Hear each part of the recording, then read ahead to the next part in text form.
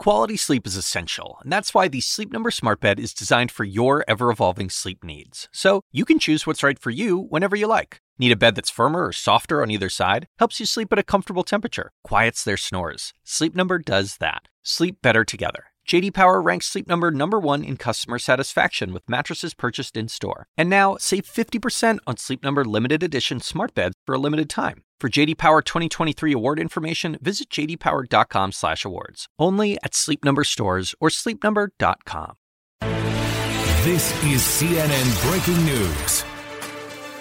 Welcome to The Lead. I'm Jake Tapper in Washington. Right now, there are more than 650,000 confirmed coronavirus cases here in the United States. Nearly 31,000 people in the U.S. have lost their lives. That's double the death toll from just 1 week ago. Worldwide, more than 2.1 million have been infected, with the global death toll now topping 140,000. We're told President Trump will deliver new guidelines for states to begin to open up their societies and their economies and potentially ease social and physical distancing restrictions. We have some brand new reporting.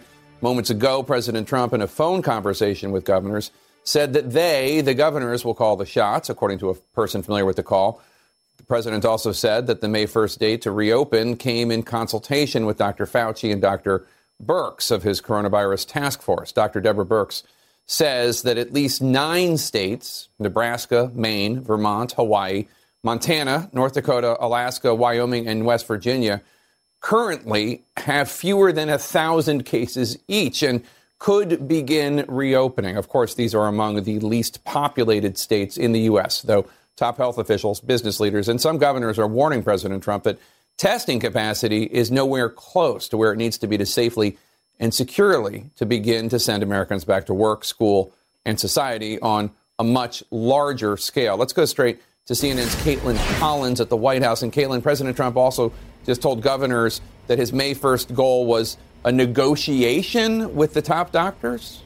Yeah, he says it came in consultation with them. We're still waiting on a little context of what this negotiation was and if it means that they weren't in agreement with that. We know that based on our own reporting over the last few weeks, that they had been hesitant about that May 1 deadline. But the president is saying he consulted with Dr. Birx, Dr. Fauci, and the CDC director, Dr. Redfield, as well as he was establishing these new guidelines. And they gave the governors this packet here. We're still going through it with all the guidelines of exactly what this is going to look like. And he says this is what he's going to announce later tonight formally at that press briefing. But Jake, what he told these governors on this call, according to a source who had access to it, what they told our colleague Ryan Nobles, was the president was talking about this phased reopening of the country, reiterating that idea that he believes there are some states that can start to open before that May 1 deadline, saying that they should feel comfortable to do so based on their own data if they do, though he did acknowledge that there are some states that are not going to be ready to do it by then. So the question really is, how do these states take this? Because a lot of them, as you've seen play out today, have already started establishing their own reopening phases, their own guidelines for that. And that's not just those states on the West Coast or the East Coast. We also saw some Midwest states join up today to make their own partnership for how they're going to coordinate this rollout. Though the president did say you are going to call your own shots based on the source who had access to the call. That's notable, given what the president has been saying about how he has the authority to determine what these states are going to do. And if he doesn't like what they're doing, he can close it down, he said. And Caitlin, President Trump also spoke to senators earlier today about his plans to call for a reopening of the country. And he pushed back when senators called for more thorough, widespread testing. Yeah, this was the second day in a row the president has heard this same concern. Yesterday it was from business executives. Today it's from a bipartisan group of senators who were saying they are worried about the lack of testing in the country. They want it to be ramped up before the country and their states are going to start reopening. And we're told by sources the president pushed back on that, talking about how they had actually increased testing in the U.S., which we know because it was pretty abysmal at the beginning. So they have ramped it up since then. But the question is it adequate enough to start opening up these states? And business executives yesterday were saying that they want it to be higher if they're going to feel comfortable opening their stores to consumers and if consumers feel comfortable going in. So it's not clear that the president is heeding those calls yet. That is something that has been a persistent message to him, though, Jake, this week. Yeah, I don't know of any governors who think that testing is widespread enough and that it's up to speed to where they need to be. Caitlin Collins, thanks so much. New York's Governor Andrew Cuomo made clear today that his state, in his view, is not ready to reopen, extending the stay-at-home order until at least May 15th, as CNN's Erica Hill reports for us now. If we had gone after the testing agents a few months ago, we'd be in a very different position than we are today. I can't simply wait for the federal government's guidance, but I'll listen when it comes. Testing critical for any move forward. Minnesota's governor wants to test 5,000 people a day before considering any substantial reopening.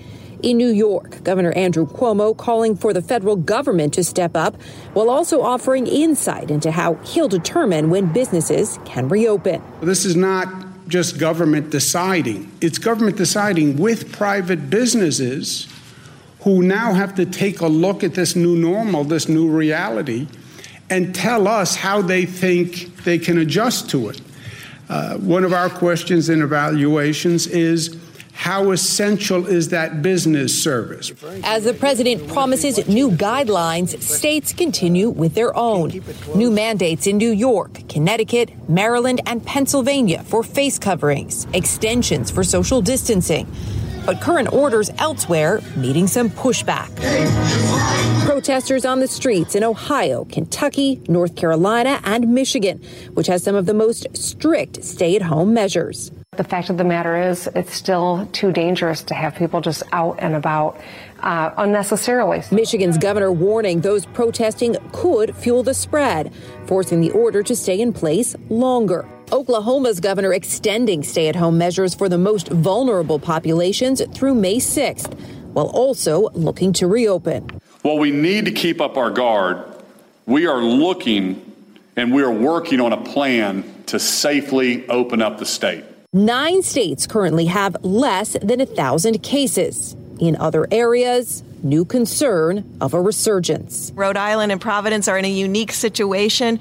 First, they had increasing cases from the New York City area, and now they have new increasing cases from the Boston area. They're caught between two incredible hotspots in the country. Massachusetts setting aside $130 million for long-term care facilities, while in New Jersey, overwhelmed staff and a morgue well over capacity at this nursing home, where 17 bodies were found in a facility that has space for just 4.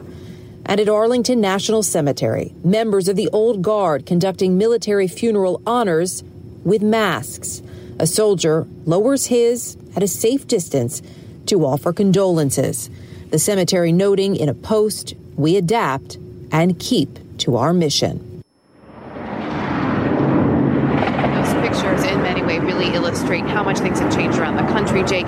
One other note, too, on what's happening with governors. 7 Midwestern states today announcing they will collaborate with one another to reopen businesses in their areas. Those include Kentucky, Illinois, Indiana, Minnesota, Michigan, Wisconsin, and Ohio.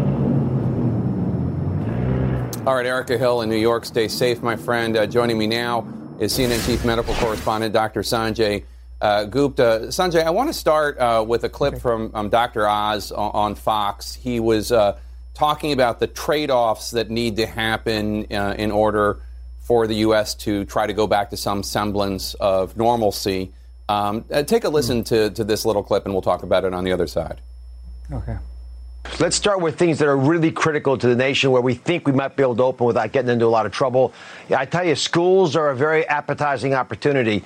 I just saw a nice piece in The Lancet arguing that the opening of schools may only cost us 2 to 3% in terms of total mortality. And, you know, that's any life is a life lost. But to get every child back into a school where they're safely being educated, being fed, and making the most out of their lives with a theoretical risk in the backside, it might be a trade-off some folks would consider. All right, so Dr. Oz is basically saying there, I don't think he was referring to, because I looked at the Lancet, and I don't think he's talking about 2 to 3% mortality for the entire country, which would, of course, be millions and millions of people. I think he's talking about this one Lancet study that talked about how that closing schools only reduced deaths 2 to 4%. But that's still theoretically thousands of lives. Yeah, I mean, it's a trade-off that he's describing. It's a tough trade-off. I think a lot of people first heard that and probably interpreted him as thinking 2 to 3% of either the country or even children's lives. 56 million people, kids rather, are in schools. I think that, the better way to I think this is what he meant. I haven't talked to him, but, the model suggests that maybe some 60,000 people will lose their lives, sadly, to this disease. How much are we gaining by the various measures that we're putting in place? The closing of schools, they say, may be contributing only to 2 to 3% of that. So that, as you point out, Jake, would be about 1,200 to 1,800 people potentially. Again, not children, but people within the country. Every life is a life, and what is the trade-off in terms of starting to reopen things?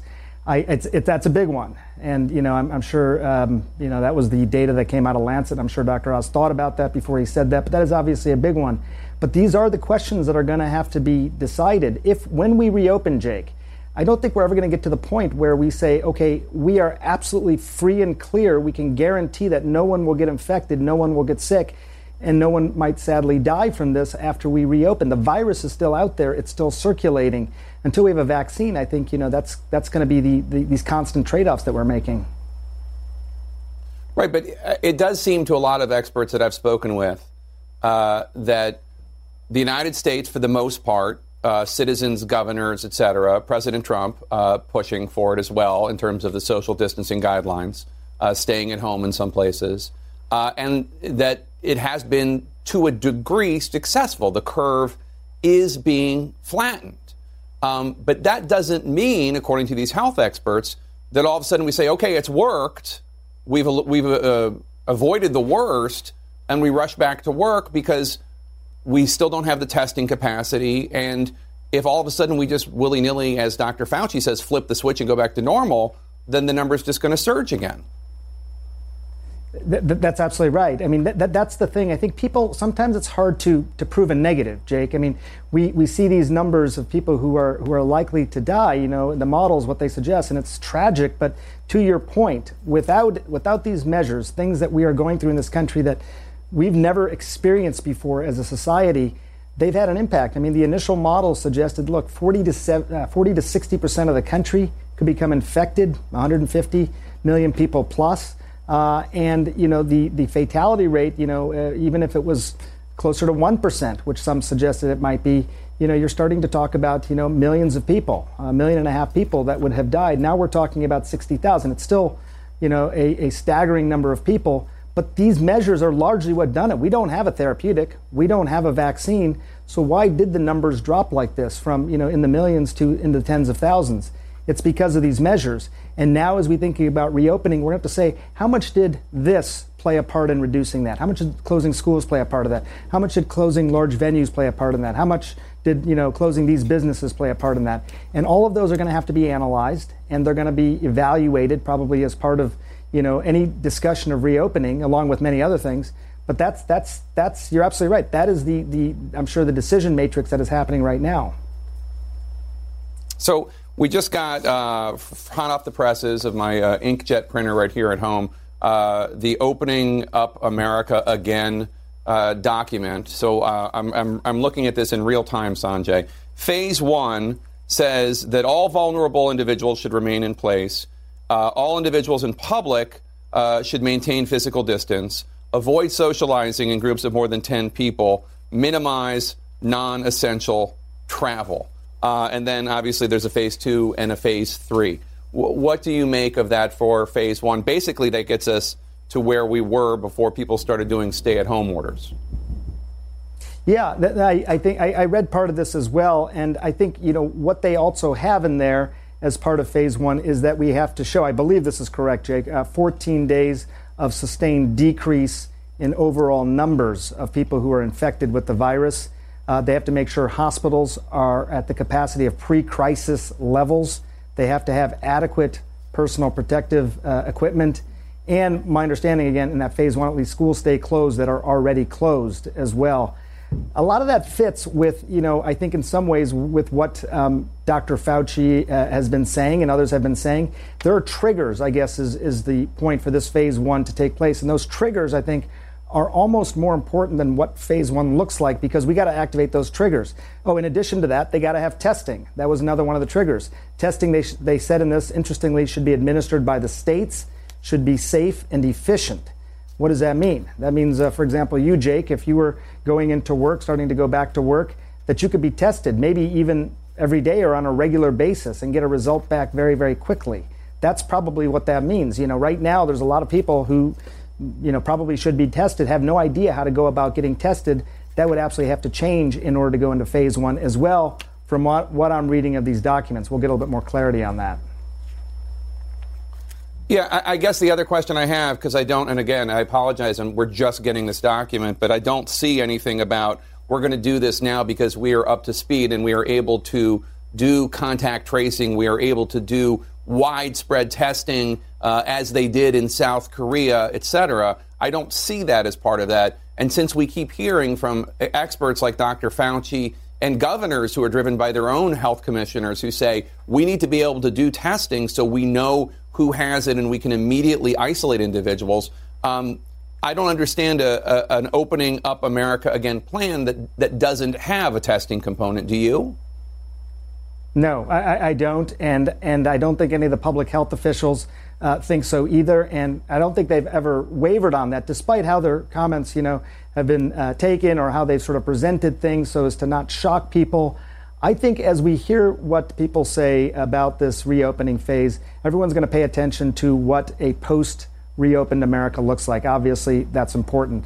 I think what I'm going to really be paying attention to this evening as I listen are what are the triggers to get there, because I think that's where the public health officials have sort of added their imprint on this. Yes, we want the country to be reopened as well. We agree, but here are the triggers. 14 days of sustained decreased spread. Testing, as you just mentioned, Jake, safe and efficient, administered by the states, I think is what that document says. So that has to be really, really widely available on a practical level, not just the numbers, because we could say we have 10 million tests, but if there's still entire states or entire communities that don't have those tests, it doesn't really matter in terms of getting those places open. It has to be widely available. No one is saying 325 million people need to be tested. That would be impractical. It has to be widely available to get an understanding of where the virus is and how it can be best contained. And it does, I should clarify what I meant. It does mention testing in this document. It just says testing and contact tracing, ability to quickly set up safe and efficient screening and testing sites, ability to test people for COVID and trace contacts, ensure Sentinel surveillance sites are screening for asymptomatic cases, which is, it all makes sense, but the states, most of the states, are not up to capacity for this. They are not up to capacity. And, I talked to several people in leadership positions in various states, and, they give me the reality of what is possible. It's improving, but it's not there. I mean, that's how they characterize it. It's not there. It's not there in some places. It is there in other places. It has to be there in all places. So, I think that this document, the big shiny object, is going to be, again, understandably, what America looks like after we reopen. But it's those triggers that are in there that I think are really important. The one thing I think is going to be a back and forth is whose responsibility is it really to make sure the testing is widely available in an efficient and safe way. In that document, Jake, and we'll get more clarity again, but it says that's really up to the states administering those safe and efficient testings and screenings. So we'll see. Yep. I mean, core state preparedness responsibilities. Yeah. Some states don't have the ability to do that right now, and I think that's what we're hearing. Some do, some don't. So how are they going to do it? All right, Dr. Sanjay Gupta, thanks so much. And be sure to tune in to Sanjay's Coronavirus Facts and Fears CNN Global Town Hall this evening, hosted by Sanjay and Anderson Cooper. Their guests will include the presumptive Democratic presidential nominee Joe Biden, Dr. Deborah Birx of the White House Coronavirus Task Force, and Facebook's Mark Zuckerberg and his wife, Dr. Priscilla Chan, on their initiative to fight the virus. That's tonight at 8 p.m. Eastern right here on CNN. Coming up, it's a key test that could tell you if you have immunity from the virus, but not every antibody test is created equal, why that could put people's lives at risk. Plus, presidential advisor and first daughter Ivanka Trump apparently ignoring her own advice to other Americans to stay home. Stay with us.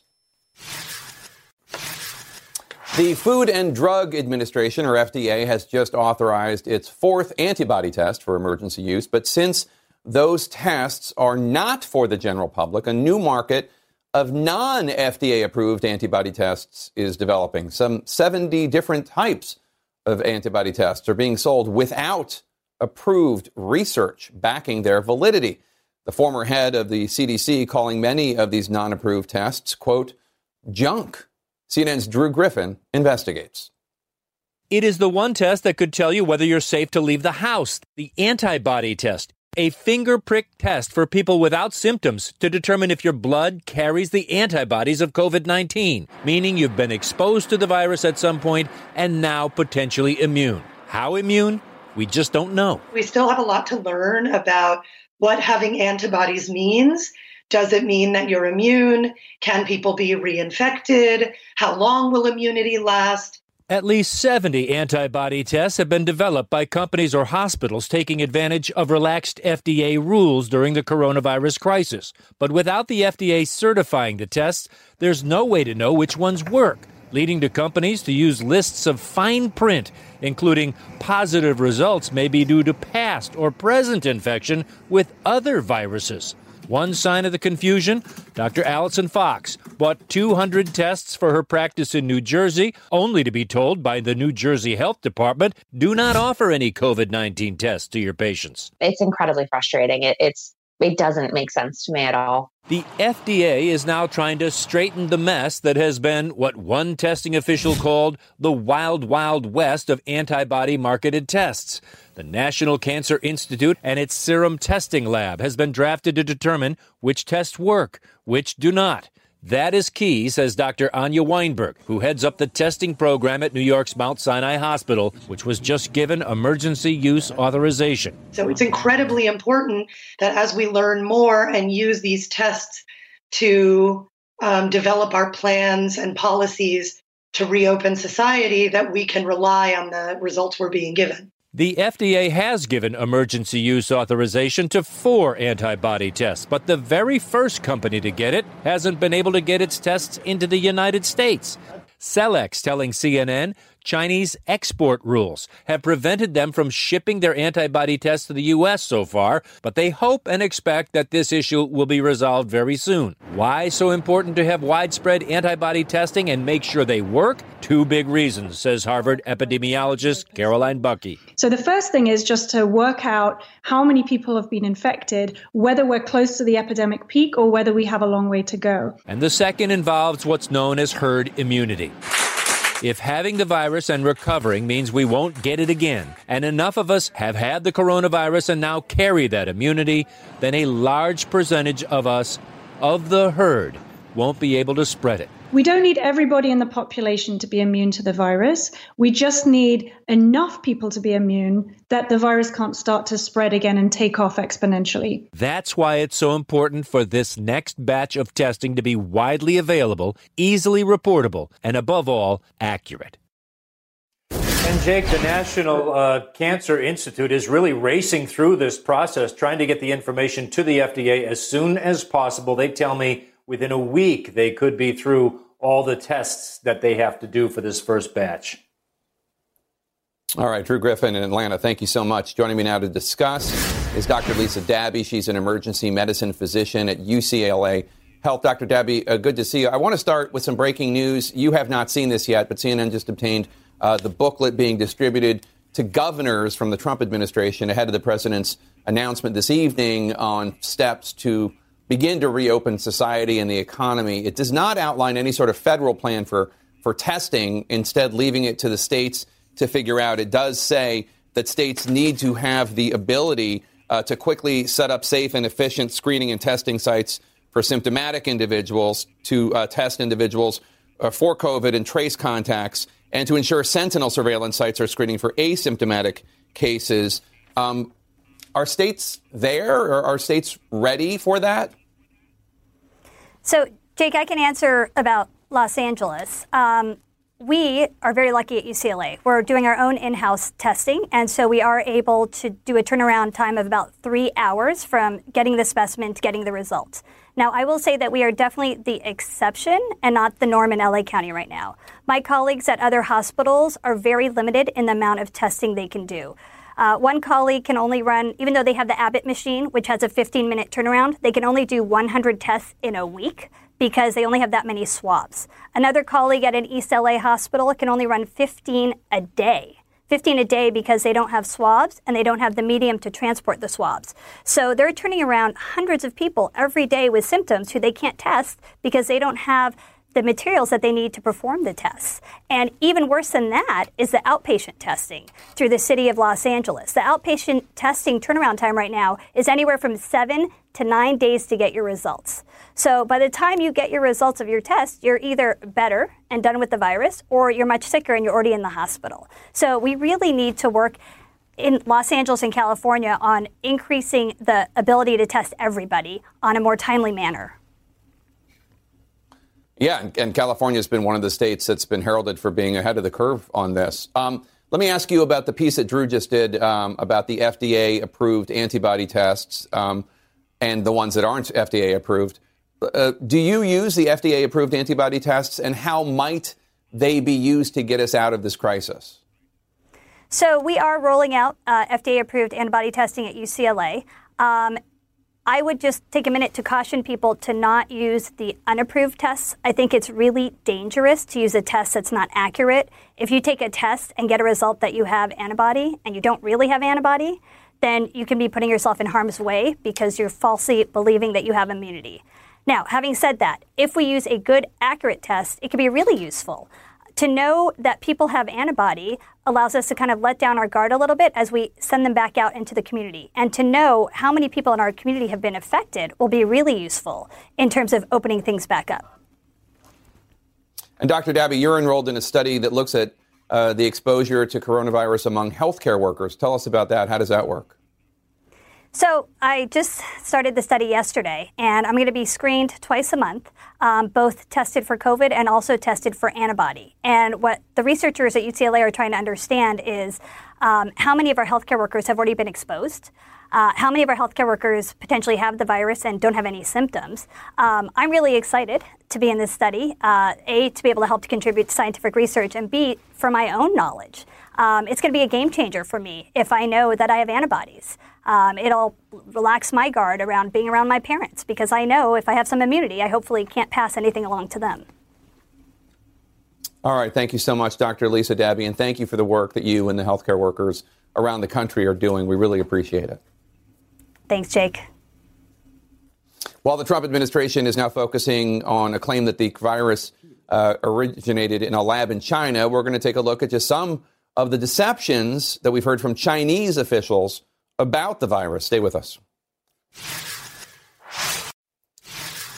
Health officials around the world say that there's no question the coronavirus outbreak began in China. But today, U.S. intelligence and national security officials say they're investigating the possibility the virus spread from a Chinese laboratory and not, as originally believed, from a market in Wuhan, which is what the Chinese government originally claimed. U.S. officials do not say they believe the virus was spread intentionally or purposefully in any way, but they are looking into whether it originated from the lab and then spread accidentally. It is, of course, premature to draw any conclusions, but the Chinese government's lack of transparency and its sharing of erroneous information, not to mention its cover-up, has certainly not inspired confidence among world leaders. Today, the UK also called for a, quote, deep dive review of the Chinese government's early handling of the pandemic. CNN's David Culver reports from Shanghai. At the start of the outbreak, this is where China directed the world's attention, suggesting that this Wuhan seafood market was the source of the novel coronavirus outbreak. CNN even traveled there just before the city locked down in January. Officials had shut down the wet market, and security told us to leave. U.S. intelligence officials tell CNN they are investigating another possible source, suggesting the virus may not have originated naturally as China has advertised, but rather that it possibly started in a Wuhan lab. Sources say it is one of many origin theories the U.S. is looking into. Chinese officials pushing back against that claim on Thursday, the foreign ministry spokesperson dismissing that the virus started in a lab, instead stressing that, quote, this is a scientific issue that should be studied by scientists and medical experts. Yet, it is the same spokesperson who last month floated a controversial theory, tweeting that it might be the U.S. Army who brought the epidemic to Wuhan. China tried to say at one point, maybe they stopped now, that it was caused by American soldiers. That can't happen. It's not going to happen. not as long as I'm president. It comes from China. The latest debate over the virus's actual origin coincides with a damning Associated Press report. It claims China sat on critical information for 6 full days, from January 14th until January 20th, downplaying the outbreak in public, before finally revealing the full scope of the threat. The AP report is based on what they characterize as a memo from a January 14th confidential teleconference involving the head of China's National Health Commission. CNN has combed through the government's public report of that teleconference, which was released more than a month after it took place. It says a, quote, sober understanding of the situation was made known to top Chinese government officials, adding that, quote, clustered cases suggest that human-to-human transmission is possible. But that was not the message shared publicly from health officials at the time. In fact, as hundreds of millions traveled leading up to the Lunar New Year holiday, mass gatherings at airports and railway stations, the Wuhan Health Commission maintained that the outbreak was controllable and preventable and that this was not contagious. It was not until January 20th did leading health officials acknowledge publicly cases of human-to-human transmission, and they even stated that medical personnel had gotten infected. CNN spoke with one of the doctors who early on tried to sound the alarm and contracted the illness. Wuhan ophthalmologist Dr. Li Wenliang was reprimanded in early January by Wuhan police. They accused the 34-year-old of spreading rumors after he had messaged friends, warning them of a SARS-like illness going around. Instead of listening to his warning, police silenced Dr. Li and other whistleblowers. He died of coronavirus in early February. CNN's early reporting also highlighted an underreporting of cases. Wuhan residents telling us that their loved ones were never tested, despite suffering from coronavirus-like symptoms. Instead, their deaths listed as severe pneumonia. Whether it was intentional or due to a lack of testing, for some, China's reported numbers of coronavirus cases and deaths does not add up. The mere fact that we don't know the answers, that China hasn't shared the answers, I think is very, very telling. China has repeatedly maintained that they have been open and forthcoming in their handling of this outbreak. On Wednesday, China's foreign ministry said that in an open, transparent, and responsible manner, China has kept the WHO and relevant countries updated on the outbreak. But Jake, if the early cover-up and the mishandling at the local level was in fact known by top officials here, their delayed action might overshadow the massive containment effort that China so proudly promotes. David, great reporting. Stay with us. I want to bring in CNN's Kylie Atwood, who comes to us from the State Department. She's our State Department reporter. And Kylie, let's play a little bit more of that clip of Secretary of State Pompeo last night on Fox. The mere fact that we don't know the answers, that China hasn't shared the answers, I think is very, very telling. We really need the Chinese government to open up. They say they want to cooperate. One of the best ways they could find to cooperate would be to let the world in, to let the world's scientists know exactly how this came to be, exactly how this virus began to spread.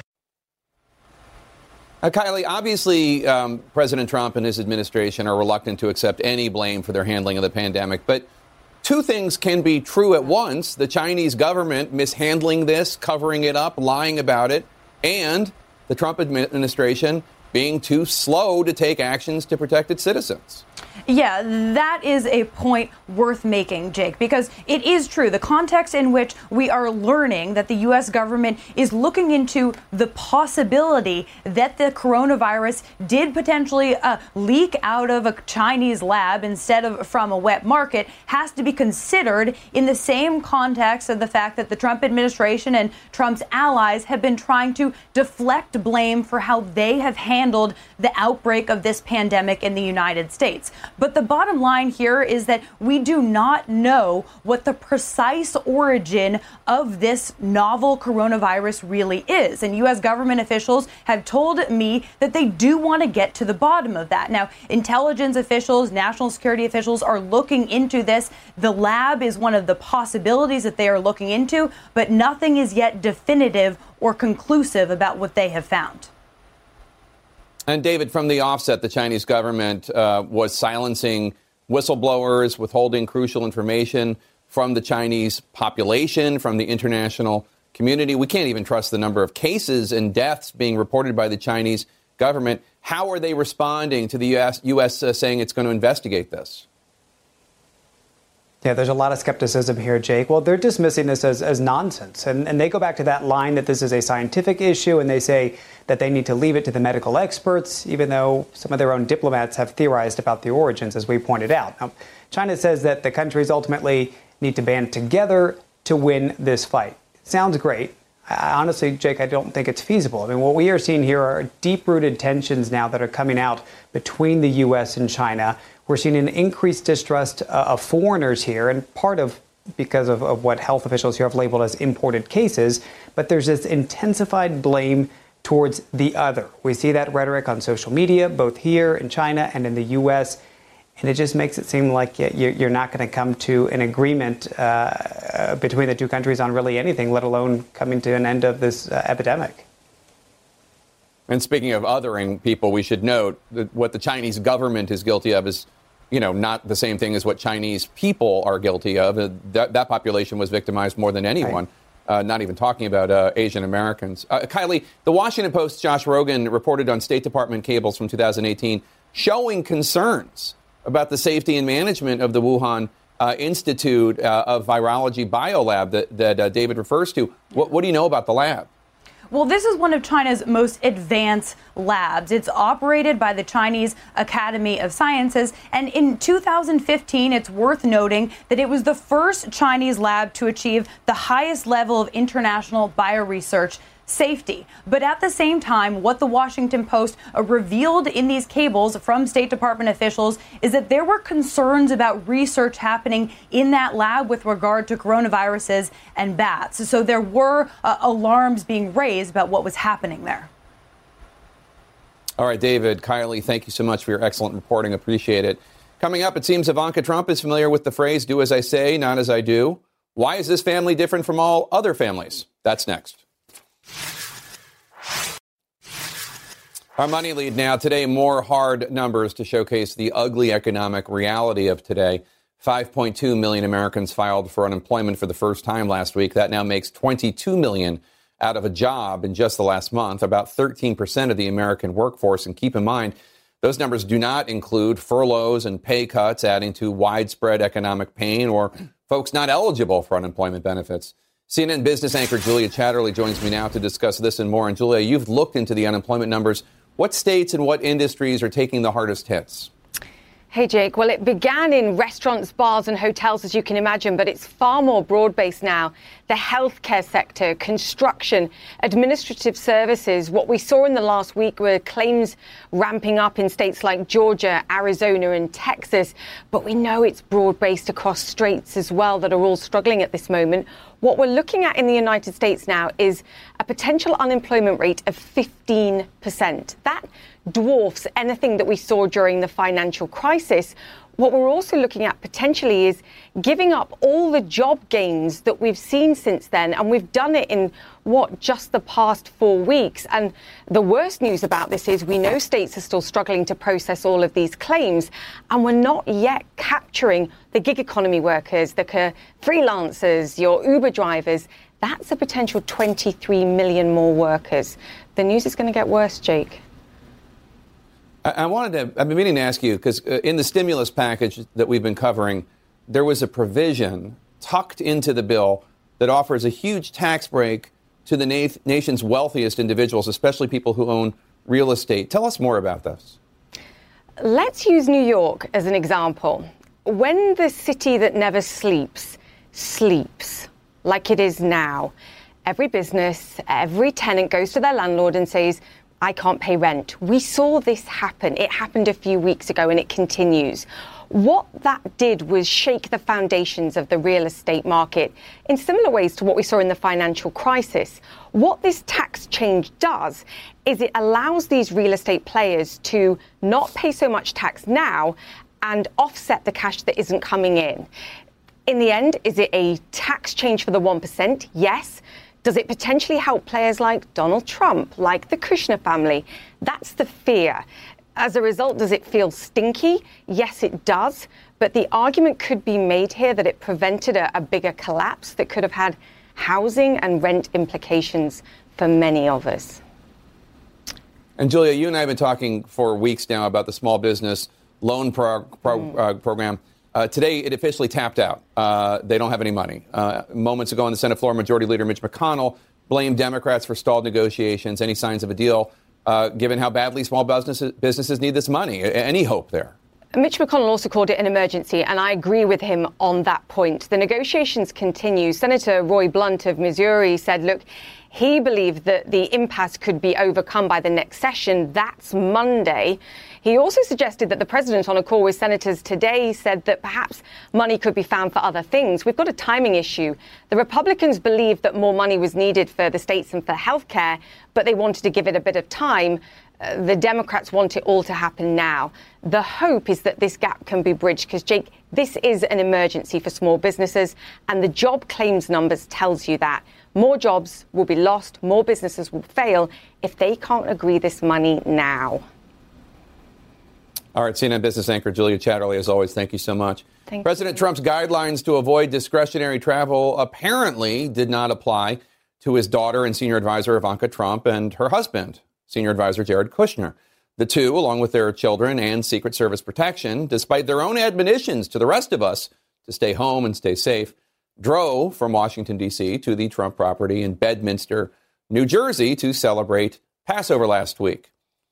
White House official defended the Kushners' trip, saying that the facility in Bedminster is closed down and is considered a family home, and that Ivanka Trump's travel was no different than going to and from work outside of the populated D.C. area. We should note New Jersey is one of the worst hit states in the nation with 71,000 cases of coronavirus and more than 3,100 deaths. While the United States figures out how and when things will start to reopen, one country just announced they are extending their stay-at-home order. Stay with us. In our world lead today, Singapore, held up by many as an example of how to deal with COVID-19, is now seeing its largest one-day increase in cases, reporting 728 new coronavirus patients just today, most from a cluster of foreign workers in dorms. Last week, the average number of new cases was just 48. Some European cities are seeing dramatic drops in a specific pollutant during this lockdown. Paris seeing a 54% decrease. Madrid, Rome, Milan all seeing around a 45% decrease. The United Kingdom announced today that they will be extending stay-at-home orders until at least May 7th. CNN's Nick Robertson joins me now to discuss. Nick, is there any indication of what it will take for these stay-at-home orders to begin to be lifted? Yeah, Jake, the government's been under a lot of pressure here to give an idea of what it will take. And we got the first indication of that today, a 5-point plan laid out. Number one, that the health service here can cope, meaning that they've got enough critical care beds. Secondly, that there is a sustained decrease in the number of deaths. Thirdly, that there is reliable data, and I think this is critical as well, that they have reliable data that the number of infections are decreasing. So what they're telling us here is this is going to be numbers led. The fourth point, again, that's something the government's come in for a lot of criticism for. The fourth point is that there's enough personal protective equipment, PPE, and critically, tests. Enough tests available in the country. This country has been woefully short of tests to detect the presence of the virus. So that's the fourth thing. And the fifth item is the piece of greatest concern for the government, that it doesn't do something. It doesn't have a strategy that allows a second wave, a second spike of infections that could come, that could overwhelm the health service, Jake. All right, Nick Robertson in London, thank you so much. Appreciate it. President Trump will release his guidelines on attempting to reopen the country, at least to a degree, soon. Our coverage on CNN continues right now. Stay healthy, stay home. Quality sleep is essential, and that's why the Sleep Number Smart Bed is designed for your ever-evolving sleep needs. So you can choose what's right for you whenever you like. Need a bed that's firmer or softer on either side? Helps you sleep at a comfortable temperature. Quiets their snores. Sleep Number does that. Sleep better together. J.D. Power ranks Sleep Number #1 in customer satisfaction with mattresses purchased in-store. And now, save 50% on Sleep Number limited edition smart beds for a limited time. For J.D. Power 2023 award information, visit jdpower.com/awards. Only at Sleep Number stores or sleepnumber.com. Now streaming exclusively on Max, a new CNN flash doc about the album that has Nashville talking, Call Me Country. Beyonce and Nashville's Renaissance. Watch it at max.com/callmecountry. Max subscription required.